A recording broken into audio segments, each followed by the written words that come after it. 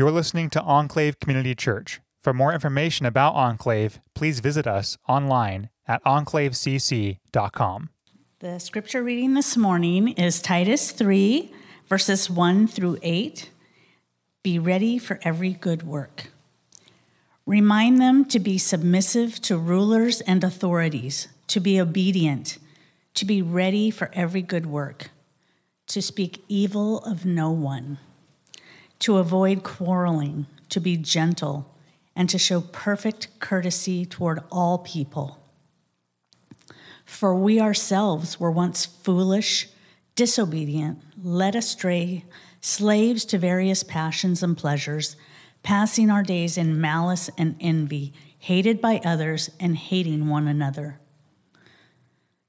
But when the goodness and loving kindness of God our Savior appeared, he saved us, not because of works done by us in righteousness, but according to his own mercy, by the washing of regeneration and renewal of the Holy Spirit, whom he poured out on us richly through Jesus Christ our Savior, so that being justified by his grace, we might become heirs according to the hope of eternal life.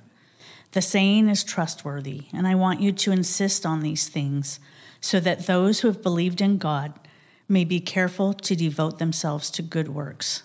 These things are excellent and profitable for people. Let's pray.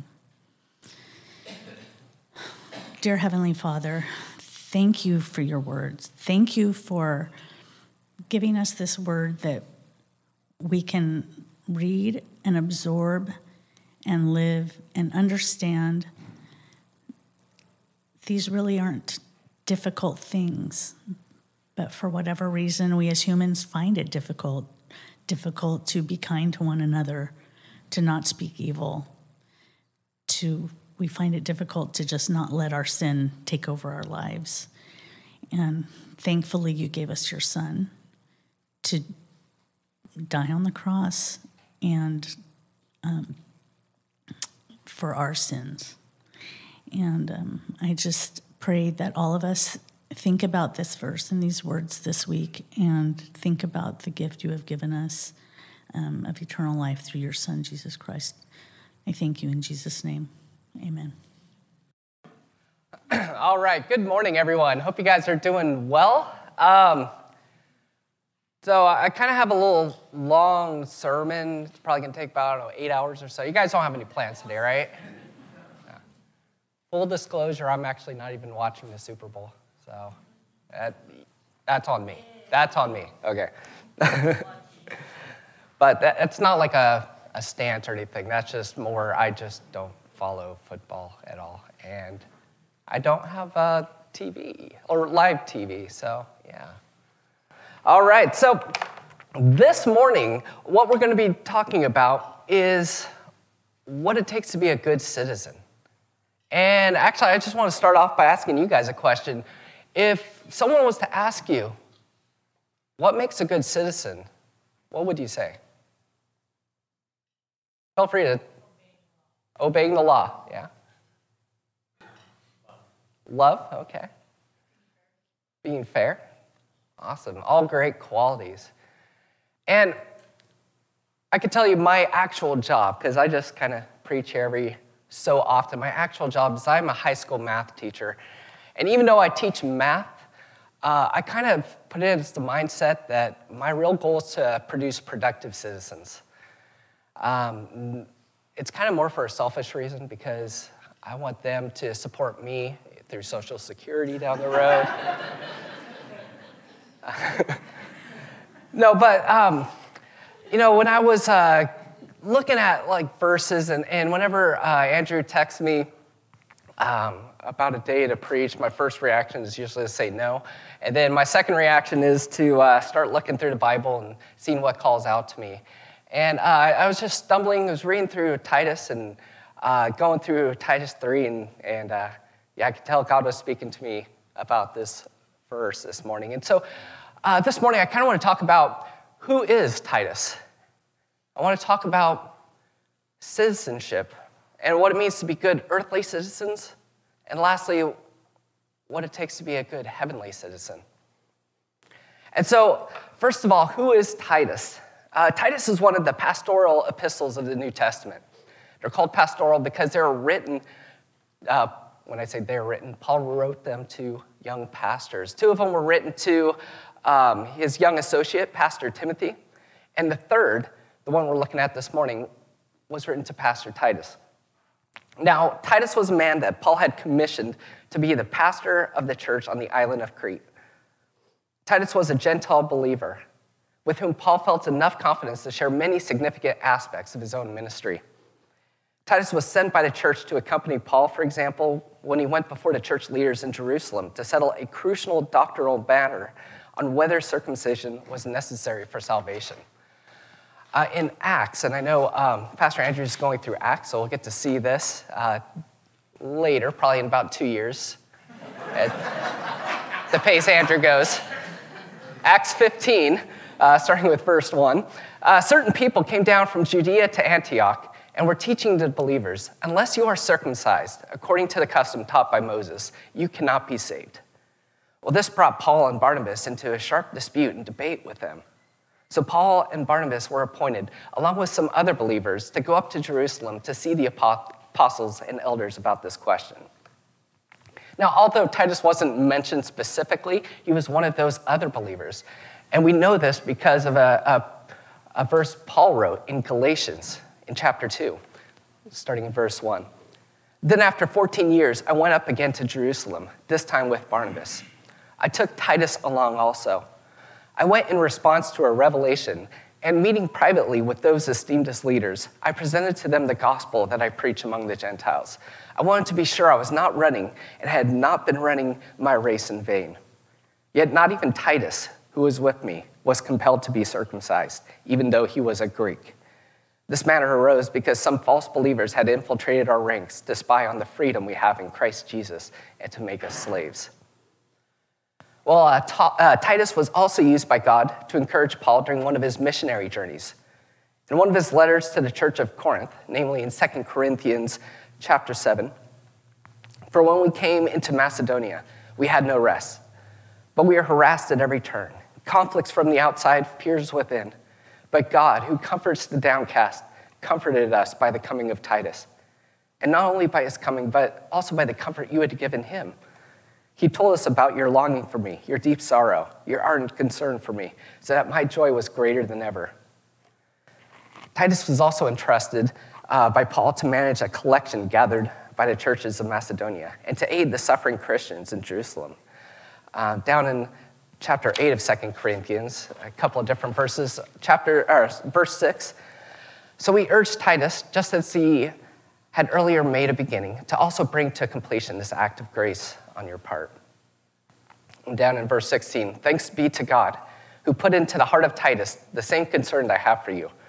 For Titus not only welcomed our appeal, but he is coming to you with much enthusiasm and on his own initiative. Titus was a very dear man to Paul, a valued co-laborer in the cause of Christ. Paul even called him a true son in our common faith in Titus 1, verse 4. It was because of this that many scholars believe that Paul was the one that actually led Titus to Christ. Titus was a model of faithful Christian service, a man Paul greatly loved and had found trustworthy in ministry. Perhaps that's why Paul gave Titus this very tough job, that of being the pastor of a group of believers in Crete. Paul told Titus that one of them, a prophet of their own, said, "O Cretans are always liars, evil beasts, lazy gluttons," in Titus 1, verse 12. And in saying this, Paul was actually quoting from the ancient Cretan poem Epimenides. And then Paul adds, this testimony is true. Therefore, rebuke them sharply, that they may be sound in the faith. Paul was very concerned for the church on the island of Crete. It was being plagued by false teachers who were subverting entire households with false doctrine. Down in verse 10 of Titus 1. For there are many rebellious people, full of meaningless talk and deception, especially those of the circumcision group. They must be silenced because they are disrupting whole households by teaching things they ought not to teach, and that for the sake of dishonest gain.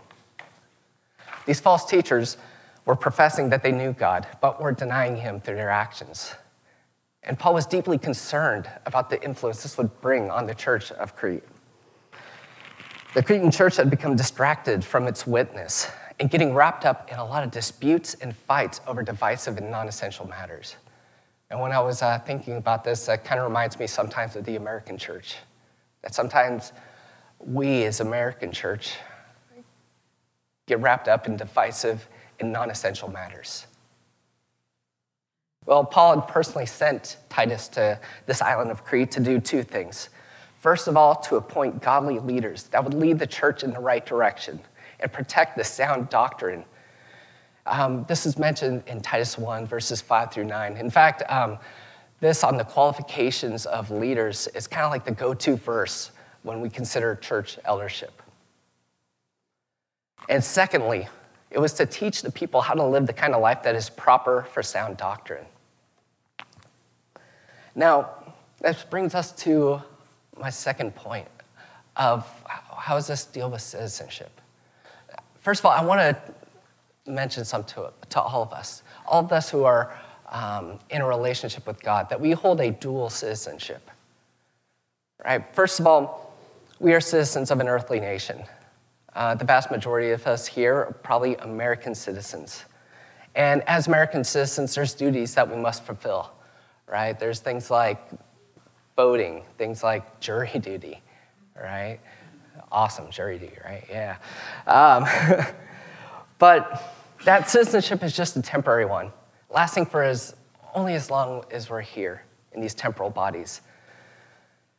But there's a citizenship that's vastly more important, that of our eternal citizenship. As the Apostle Paul wrote to the Philippian believers in Philippians 3, "For our citizenship is in heaven, from which we also eagerly await the Savior, the Lord Jesus Christ, who will transform our lowly body, that it may be conformed to his glorious body, according to the working by which he is able to even subdue all things to himself." Note that it says our citizenship is in heaven, not will be in heaven, someday. No, right now. We are not any more citizens of heavens at this present moment than we will ever be. We have to understand that we are truly citizens of heaven. Just like we talk about in this church, that when we become saved, when we give our lives over to God, we are enjoying that union with Christ, with God, with the Holy Spirit right now. It's not some future awesomeness. We are in union with God. And how amazing is that? And so I want us to know that we are truly citizens of heaven at this moment in time. And so as Christians living in America, we must never forget that our heavenly citizenship is a much greater thing than our earthly citizenship. Now, don't get me wrong. I am eternally grateful for all the men and women who have fought and died for our country. And I'm proud to be an American citizen. But even more so, I am so grateful to be a heavenly citizen because it was bought by the blood of the Son of God. I want you to think about, then, how do you try to represent yourself in context to your heavenly citizenship? You know, in Western cultures, it's not as big a thing as in Eastern cultures that, like, how you act reflects your family. The biggest thing for I guess, here in the Western culture is, like, I know my family try to teach table manners, right? Kids just burping at the table. It's like, come on, Jack, put on pants. Things like that. And it's not even so much like that dinner there in our own household, but we want to make sure, like, when we go out to eat or if we're in a family function, that they're representing our family well, right? In the same way, though, we need to be representing our heavenly citizenship well. As Peter wrote, "And if you call him the Father, who without partiality judges according to each one's work. Conduct yourselves throughout the time of your stay here in fear, knowing that you were not redeemed with corruptible things like silver or gold from your aimless conduct received by the tradition from your fathers, but with the precious blood of Christ, as of a lamb without blemish and without spot. 1 Peter chapter 1, verses 17 through 19. In fact, I'll even go as far as to say that if we're striving to be a good American citizen, we cannot truly do that until we put that aside to our heavenly citizenship. I know for me personally, I cannot be as good a husband to my wife until I put that secondary to my relationship with God. I cannot be as good of a father to my kids unless I put that relationship secondary to my relationship with God. And I can tell you from experience that when I do, I'm the best husband and father I can be. And anytime I fail, it's because I get in my own way. So we need to put our citizenship of heaven primary. You know, Peter wrote, "Therefore, submit yourselves to every ordinance of man for the Lord's sake, whether to the king is supreme or to governors, as those who are sent by him for the punishment of evildoers and for the praise of those who do good. For this is the will of God, that by doing good you may put to silence the ignorance of foolish men, as free, yet not using liberty as a cloak for vice, but as bondservants of God. Honor all people, love the brotherhood, fear God, honor the king." Fear God, honor the king. That's the order of things for us who are believers in Christ. We bear a positive witness to the world when we use our liberty as bondservants of God. We're to submit to our government for the Lord's sake. Now, Paul was deeply concerned for his brothers and sisters in Crete, and he wanted to see them represent their heavenly citizenship well before others. And so he urged Titus to speak the things which are proper for sound doctrine in Titus 2:1, that the word of God may not be blasphemed in verse 5, but that they may adorn the doctrine of God our Savior in all things in verse 10. You know, I believe Paul would urge the same thing for us as Christians who are Americans that he urged for those Christians in this morning's passage.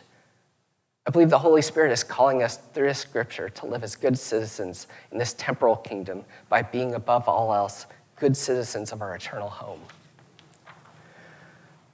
And so he told Pastor Titus to remind his brothers and sisters to conduct themselves according to 7 characteristics of good earthly citizenship. This is where we're starting here in Titus 3.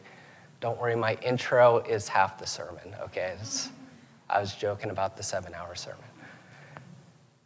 But in the start of Titus 3, it says, "Remind them to be subject to rulers and authorities, to obey, to be ready for every good work, to speak evil of no one, to be peaceable, to be gentle, and showing humility to all men." You know, first he was to remind them to be subject to those who are in positions of governing authority. That's like people like the president or the governor or the mayor, right? People that are elected to be rulers in this country. We're also to be subject to authorities, people put into those positions of power like police officers, civil servants, for us students, teachers, right, as well. We're to be subject to both higher and lower authorities. Good citizenship in this temporal nation means to be subject to the authority of those who are in leadership positions over us. Now, we need to do this while keeping in mind that should any authority command us to do something against the clear commands of God, we are to obey God rather than men, as it mentions in Acts chapter 5. But apart from this exception, and believe me, guys, this exception is very few and far between. I feel like a lot of people try to play that card too much. Oh, I'm going to drive 70 in here because, you know, this goes against my belief in God. No. But we need, apart from this exception, we are to see ourselves as obligated by God through the obeying of our government leaders.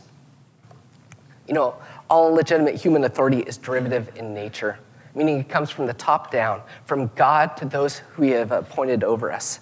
And that's why being a good citizen in an earthly kingdom begins with being faithful servants of heaven. You know, secondly, he tells the Cretan Christians to obey. Although this is in the context of governmental leaders, it also applies as a general principle where human authority is required. Now, when we say to be subject and obey, there is a difference there. To be subject, it's like being under someone in rank. Like if you're in the military, right, understanding who your sergeant, your lieutenant, and all the positions are when it comes to authority. It's another thing to have an obedient spirit, which is an inward attitude. It speaks of the will, the obedience that comes from an inward persuasion to want to serve. You know, our culture says to question authority. In fact, I was mentioning it here at the start that my job is a math teacher. My job before being a math teacher was I was actually a punk rock drummer. And not like just like the normal random band, like I actually toured around the country for a few years. And I can tell you in punk rock culture, I mean, the general overriding theme is just questioning authority, to rebel against authority, right? And you know, being in those teenage years, hey, I was all for that, right? That's not just a punk rock culture thing. That's mainstream, right? We all want to question authority. Right now, when I was talking about submitting to government authorities, I bet you all had someone in mind. You're like, right? But, you know, we are to submit to authority, and this is counterculture. Being Christian is the true punk rock. It's counterculture. It's not normal. But we are doing this because we're not serving those in authority. We're serving God, the ultimate authority. You know, third, Paul urged the Cretans to be ready for every good work. And being ready speaks of the idea of being prepared and predisposed to doing good towards others. It speaks of an attitude of community servants and volunteerism. It's the attitude that does more than just complain about things are bad, but actually goes out and helps and makes a difference. It's the kind of attitude that calls on us as Christians to step out from a separatistic or fortress mentality and moves to give ourselves to the betterment of the community. You know, I think about in this community-oriented attitude, like I love Turlock, right? A bunch of different churches getting together and helping out different community needs. And if you're out there in the community, how much more valuable is your testimony unto others when they see you doing good work for others? You know, fourth, Paul said that the Cretans were to be reminded to speak evil of no one. The word Paul used to describe what they're to avoid is to blaspheme. This involves the idea of not speaking evil of someone, not being slanderous, or not ridiculing them. This is certainly true of those in authority, because those who are in authority are placed over us by God. The Bible tells us, "You shall not revile God, nor curse a ruler of your people." But I believe it also forbids us from speaking evil to any of our fellow citizens, even those of us who are doing wrong. In Psalm chapter 34, starting verse 13, "Keep your tongue from evil and your lips from speaking deceit. Depart from evil and do good. Seek peace and pursue it." Fifth, Paul urges the Cretan believers, as it says in many translations, to be peaceable. In fact, the actual word that Paul uses was to be a fighter with a negative prefix, so i.e. not being a fighter. And there are some professing Christians who just love to get in a good scrap when it comes to our culture war, right? But to display this sort of attitude is a very bad representation of our heavenly citizenship.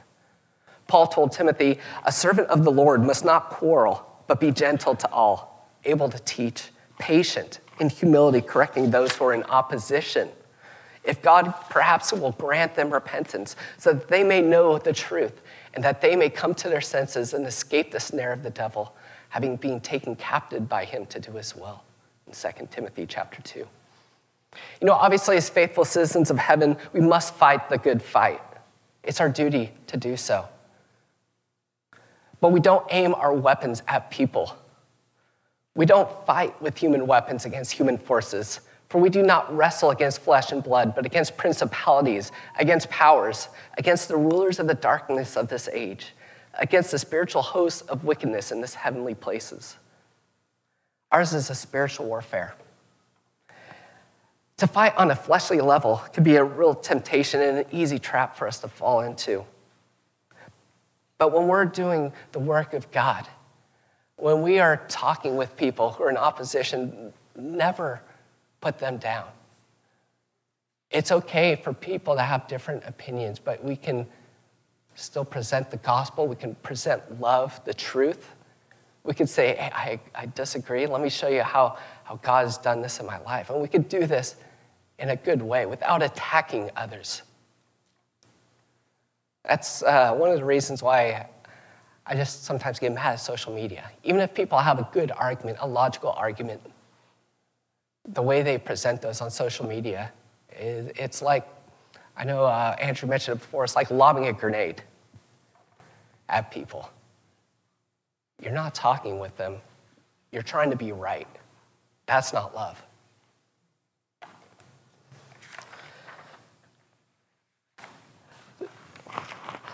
All right, 6, Paul urges the Cretans to be gentle. The word Paul uses, though, it's not like to be passive or weak or easily being taken advantage of. Rather, it's a word that refers to doing which that is appropriate or fitting. It means that we're to be fair and reasonable in our manner. Paul uses this when he told the Philippians, let your gentleness be known to all men. In Philippians 4, verse 5. The citizen of heaven should be the one who works the very hardest, as much as it is possible, for what is fair and what is just for everyone. The citizen of heaven should be willing to give up his or her own rights for doing what's right for everyone. 7th, the Cretan believers were to be showing all humility to all men. The idea here is that with respect to others, we are to demonstrate a forbearing spirit, meek. Again, not in the sense of being weak, but of power brought under control. When a Christian has the power to lash back, they don't. When a believer has the opportunity to put an opponent in their place, they don't. Too many times when we get into a spiritual argument, it's not listening to the other person. It's laying traps, right? You're just hoping that person falls into the trap to say, aha. How are you winning that person over? You're laying traps. You're trying to hurt them. Let's show humility and respect for the personhood of others, for all. So Paul identifies these 7 aspects of heavenly citizens and then contrasts them by 7 characteristics of non-believers. In verse 3, he says, for we ourselves were also once foolish, disobedient, deceived, serving various lusts and pleasures, living in malice and envy, hateful, and hating one another. These 7 characteristics certainly describe the deplorable and wicked character of the sinful culture that's all around us. It helps us to see why we are here, why we're to be the salt of the earth and the light into the world. It illustrates the sort of behavior we are to avoid as we live on this earth. But more than that, it shows us what we were once like when we were apart from Christ. Before we became citizens of heaven, we were ordinarily characterized by foolishness and disobedience, deception, lustfulness, malice, envy, and hate. We behaved that way because we were apart from the true vine. We were apart from the true love, and we were not citizens of heaven. And this helps us to appreciate why we are to be showing humility to all men. Because we know apart from Christ, that is us. And so this brings us to my last point, is how do we be these good heavenly citizens that I just mentioned? Well, Paul reminds us that we have been saved by such a lifestyle by God's grace through Jesus Christ. He says, but when the kindness and love of our of God our Savior towards man appeared, not by works of righteousness, which we have done, but according to his mercy. He saved us through the washing of regeneration and the renewing of the Holy Spirit, whom he poured out on us abundantly through Christ Jesus our Savior, that having been justified by his grace, we should become heirs according to the hope of eternal life. I mean, look at what this passage tells us of God's manner towards us, even when we were in our sins. You know, first it says he was kind towards us. Then he allowed his love to appear. He says he was merciful towards us and that he had shown grace to us. No, that was God's manner to us even when we were in our sins. He showed us kindness and love and mercy and grace. His goodness to us in the heavenly realms certainly obligates us to be good to those around us in the earthly ones. Well, let's also see what this passage tells us for what God did in order to save us from our hopeless condition.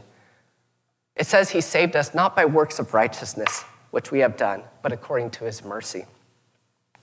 If it was by works of righteousness, none of us would be saved, because guess what? We can't do works of righteousness without him.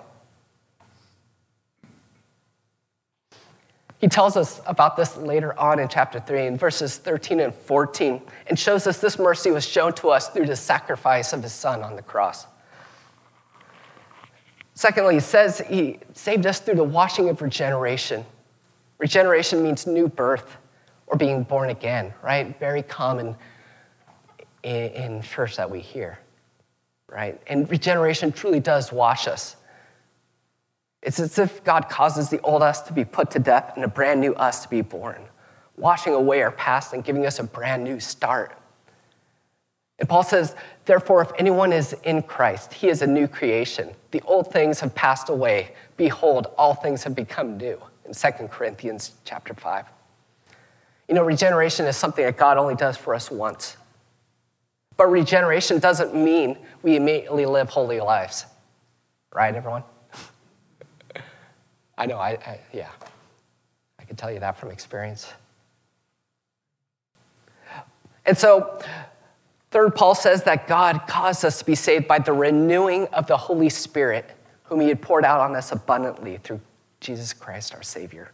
And it's the indwelling Holy Spirit that enables us to live the life on this earth that pleases him. So we have been renewed, and we are being renewed. You see, you and I do not have the power to be good heavenly citizens that are mentioned in verse 1 and 2. Only Jesus can live a life like that. But God causes the life of Jesus to be lived out progressively and increasingly through us by the power of the Holy Spirit. I have been crucified with Christ, Paul said. It is no longer I who live, but Christ who lives in me. And the life which I live now in the flesh, I live by faith in the Son of God, who loved me and gave himself for me. Galatians chapter 2. And so fourth, Paul tells us now we are to live as those who have been justified. That means declared righteous by his grace. God makes us righteous as a free gift through our faith in the finished work of Jesus Christ. There is therefore no longer any condemnation for us. We stand justified in his sight. We are truly citizens of heaven. And now look at the purpose of it all. That having been justified by his grace, we should become heirs according to the hope of eternal life. We are to live on this planet as citizens of an earthly kingdom, but we are to do so as those who are heirs, even right now, of the hope of eternal life. We walk around on this earth as those who are destined for heaven. We live as those who are living eternal life right now. And we will keep on living it in heaven forever. That is our real home. But it's ours by God's free gift. And I do implore, if anyone out there does not know of this gift, please talk to me. Talk to one of the elders. I would love to talk with you about that. This amazing gift, the citizenship of heaven. Because I know God has radically transformed me by his kindness and love and mercy and grace. And so Paul was eager to encourage Titus to proclaim this to the believers in Crete. He told them, this is a faithful saying. And these things I want to affirm continually, that those who have believed in God should be careful to maintain good works. These things are good and profitable to men. So this morning, we get to celebrate something as citizens of heaven. I know sometimes citizenship of this earthly place don't really feel like blessings, right? You get that jury duty mail, and you're like, oh. It's like I would like one time in my life to get a jury duty summons, and there's nothing going on in my life at that moment in time. It's like, oh yeah, I can do this and not have to worry about all the other stuff. But communion is not something that should ever be an obligation. It is truly a blessing. This is something that we get to celebrate as citizens of heaven. And so as we're getting these cups out and taking the bread, I want you to think about this, the price of heavenly citizenship, that Jesus had to be broken and beaten and died on the cross. Not for anything he did, but for what we did. And so let's take this bread in remembrance of what God did for us on that cross.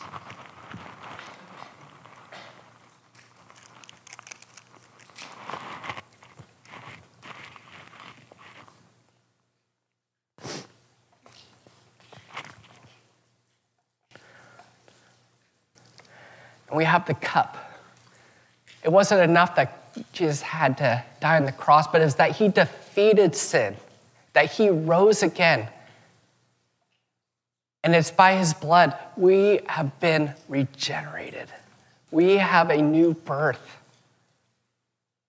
His blood has washed away our sins, and we are made clean before him. And even though sometimes we may not feel like we're clean, right? We still have those sins that get in the way. The indwelling Spirit is making us clean. Don't let Satan get in that path. This blood has made us citizens of heaven at this very moment in time. And so let's take this knowing where our citizenship truly lies.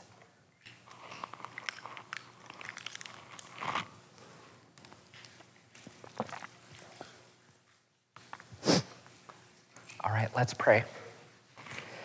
Dear Heavenly Father, Lord, we thank you for this day. God, I'm just so thankful. I'm so thankful to be a citizen of heaven. Lord, I know that you showed me kindness and love and mercy and grace when I deserve none of those things.